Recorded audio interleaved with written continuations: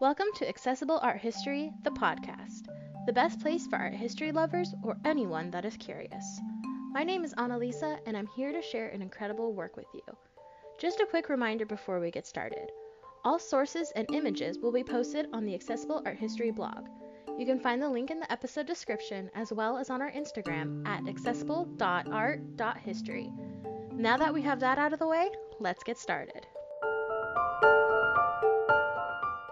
Welcome back to Accessible Art History, the podcast. It's finally time for Season 8. This time around, I'm going to be discussing two of the most popular periods in art history, Impressionism and Post-Impressionism. To kick things off, I'm covering perhaps the most scandalous work on the show so far, Olympia by Edouard Manet. Painted in 1863, this work isn't technically Impressionist, but it did help set the stage for the movement. So to learn more, keep on listening. The name of this piece, Olympia, refers to the main character. She's a naked woman reclining on a couch. Her hand lazily protects her modesty, and only a couple pieces of jewelry and a flower in her hair adorn her body. The woman stares directly out at the viewer, almost challenging our gaze. It's bold, direct, and fairly inappropriate for the age. The bed is simple and clearly unmade. A maidservant has just entered the room looking to deliver flowers to Olympia, but she's uninterested and doesn't break her gaze. In the right-hand corner, we see a black cat arching its back. After examining the work, it's easy to see why it caused quite a stir on the Parisian art scene. The main reason is that Olympia is meant to represent a sex worker. Manet took the idea of the classical female nude and flipped it upside down and sideways. She's not afraid or ashamed by her nudity. She embraces it and proudly shows us her body. In addition, the name Olympia was commonly used by sex workers in 19th century Paris, and they were often associated with black cats, both being creatures of the night. In addition, her bold gaze was seen as the opposite of female modesty. It's confrontational and dominant, extremely uncommon for the depiction of the female form at this time. Finally is the maid herself. At the time that Manet painted this work, slavery had been outlawed in France for over a decade. But unsurprisingly, there were still a lot of racist ideologies floating around society. Some art historians believe Manet meant the maid to serve as a visual contrast to Olympia, but that comes with some very charged language. Many of these studies have come from the 1990s or later, so it's important to note that these were different times. That doesn't make anything excusable, but we have to make sure we look at it through the correct lens. As I mentioned a minute ago, Manet took the idea of the artistic female nude and flipped her on her head. One of his biggest sources of inspiration was the Venus of Urbino by Titian, painted around 1532. Titian's work also presents a reclining female nude, but she's meant to represent the goddess of love and fidelity. She looks modestly down and slightly away from the viewer, becoming demure instead of brash. There was a dog, a loyal creature, versus a cat, the creature of the night. Venus shows the good and pure side of love. Olympia shows the debauchery. On a personal note, I did get to see these two paintings side by side at an exposition in Venice in 2013. The resemblances and differences are striking, and I consider myself lucky to have seen them together. Other works that inspired Manet, though not quite as strongly, were Giorgioni's Sleeping Venus, Goya's La Maja Desnuda, and Ingres' La Grande Arabesque, a past podcast subject. You can see all these works on the blog post. Next, I'm going to cover the critical reception of this piece. But first, let's take an ad break.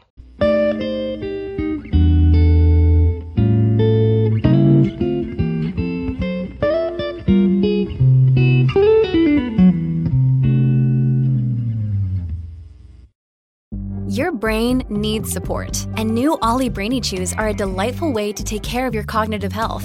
Made with scientifically backed ingredients like Thai ginger, L-theanine, and caffeine, Brainy Chews support healthy brain function and help you find your focus, stay chill, or get energized. Be kind to your mind and get these nootropic chews at ollie.com. That's OLLY.com. These statements have not been evaluated by the Food and Drug Administration. This product is not intended to diagnose, treat, cure, or prevent any disease.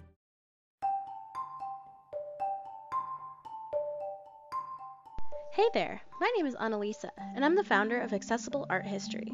As a part of my content offerings, I produce a podcast. For the first several seasons, I will be discussing 50 objects that shape the history of Western art.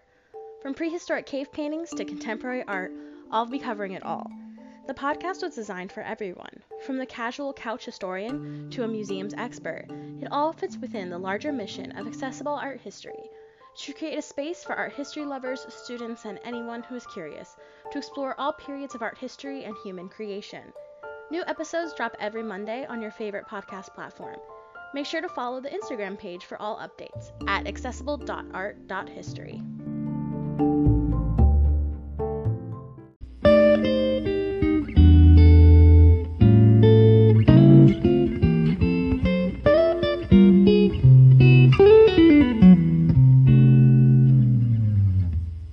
All right, now that we're back, let's continue our examination of this work. As I mentioned earlier, Olympia caused quite a scandal when she debuted at the Salon in 1865.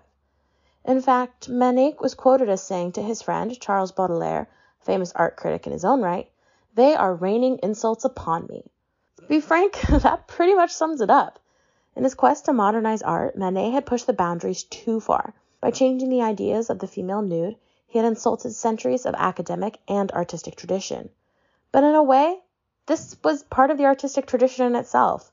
Countless times on this podcast, I've discussed the many artists who took this step, knowing it could mean ruin for their careers. But art for the sake of process is a noble cause indeed. Looking at this work, it's a bit hard to classify it as Impressionism. It doesn't have the same sketched-in brushstrokes or bright light colors of Monet or Renoir.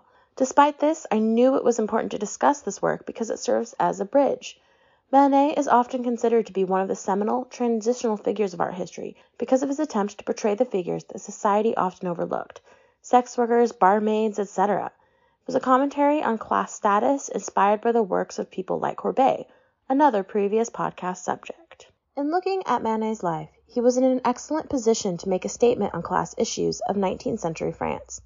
He was born on January 23, 1832. His family were members of the upper class with many political and social connections. Manet's father expected him to pursue law or a military career, but after he didn't pass the entrance test, his father relented and allowed him to pursue art. After receiving his blessing, Manet traveled across Europe to gain inspiration from the old masters. Throughout his career, Manet wasn't afraid to push boundaries of what was considered proper. By painting sex workers, nudity, bars, etc., he was essentially poking the bear. Works like Luncheon on the Grass of 1863, The Fifer, 1866, and A Bar at La Folie Bergère, 1882, all showed elements of society that oftentimes got swept under the rug. He used his position to speak for those who couldn't. In 1863, Manet married Suzanne Leenhoff. She was 2 years older, and the two had been a couple for at least a decade prior. It was a bit of a scandalous arrangement, though, as there were rumors that she had also been his father's mistress. In his mid-40s, Manet's health deteriorated, including suffering from partial paralysis in his legs. He traveled to various medical spas across France to seek treatment, but nothing really helped. Doctors thought it was simply poor circulation, but it was actually locomotor ataxia, a known side effect of syphilis. In April 1883, he had to have his left foot amputated because of gangrene, which was a complication of his illnesses. A mere 11 days later, he passed away in Paris. Manet served as the bridge from the past toward Impressionism. He wasn't afraid to push the boundaries set up by society and use his talent and position to give them a voice. This is exemplified by his work, Olympia. Make sure to tune in next week when I cover Luncheon of the Boating Party by Pierre-Auguste Renoir.